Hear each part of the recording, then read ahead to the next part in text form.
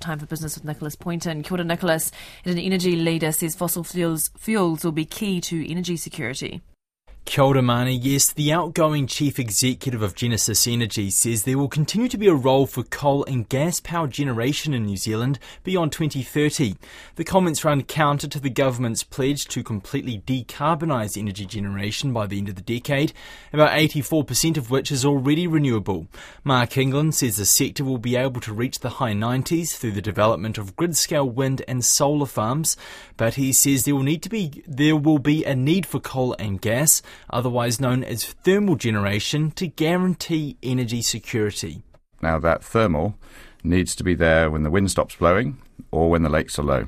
And you can't change that fundamental physical weather dependency in a weather-dependent renewable system. And so to do that, New Zealand's going to need two things. It's going to need short-term peaking, meaning you can turn a power station on really quickly for an evening peak in winter when the wind drops out, and it's going to need some dry year support so you can run a power station for many weeks, maybe even months during a dry period. Those are two quite different things, but when you get towards 2030, maybe into the 2030s, and you're 95, 96, 97% renewable, they'll be used very rarely, but when they're needed, they'll be really, really needed. Mark England is leaving Genesis after 6 years in the top job. The government is currently studying the practicality of a massive storage lake in the South Island to provide a dry year energy backup. Investors are ploughing money into healthcare technology startups through Callaghan Innovations Tech Incubator program, that is. The public-private program provides startups with commercialisation support made up of a $750,000 repayable grant from Callaghan and $250,000 in private investment. It's been responsible for more than $90 million in investment and 130 jobs since its relaunch in 2020. Callaghan Chief Executive Stefan Korn says health tech has been a major beneficiary. We were a little bit surprised that it's health tech because it's obviously quite an involved field that requires a lot of investment over long periods. Well, it's a highly specialized field, and so it's not obviously general health so much, but it's specifically around the use of technology and smart devices in particular in health. That's Callaghan Innovation Chief Executive Stefan Korn. The Reserve Bank releases its latest monetary statement in little over 90 minutes, with a 50 basis point rise in the cash rate expected, the fifth big rise in succession, lifting the benchmark rate to 3.5%, its highest in 7 years. And its short statement is expected to continue with the familiar hawkish tone of the need to keep taking firm action to get inflation under control. But there will be interest in how much importance it gives to the uncertain outlook, and in particular the global situation.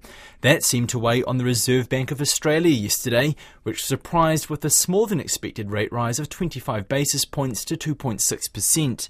KPMG Australia's senior economist Sarah Hunter says it seems the RBA thinks it doesn't need to be as aggressive as other central banks around the world. Perhaps they're now looking to assess the impact and really see it come through before they jump again. And worth keeping in mind, compared to other countries, the inflation rate here is lower. Our economy has been able to balance demand and supply better.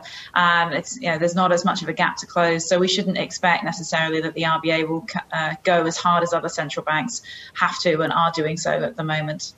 The uncertainty around the world is reflected in the thinking of the US Federal Reserve officials as well.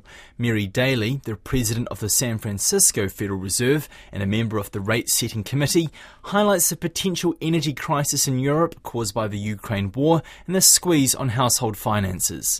Central banks across the world are tightening simultaneously to bring back down inflation. So I think the real risk that all of us are grappling with is how do we work in this global situation while we need to work on getting domestic inflation down. And the commitment that we have is to do our very best. We have a narrow path for a softer landing, but the path is not closed, and we're committed to trying our best to achieve it. And the Reserve Bank of New Zealand decision is out at 2 o'clock this afternoon, and you can be sure we'll have full coverage of that for you. Well, it's just gone 25 minutes past 12, which means it's time to catch up now on the markets. Joined now by Ed Glennie from Hobson Wealth. Good afternoon to you, Ed. Good afternoon, Nicholas. Well, Ed, the markets have a lot to digest today. How are they looking, the local market that is? That's right. Look, we're up stronger. We're up nearly 100 points. So it's at 11,188, the NZX 50. Obviously, a lot of expectation, as you mentioned, around whether we go 25 basis points or 50, which is priced in. So the market wanting perhaps that lower hike. Genesis Energy, who was referred to earlier in the bulletin, up 4 cents to $2.75. Other movers that are significant, the Warehouse Group up 15 cents, nearly 5%.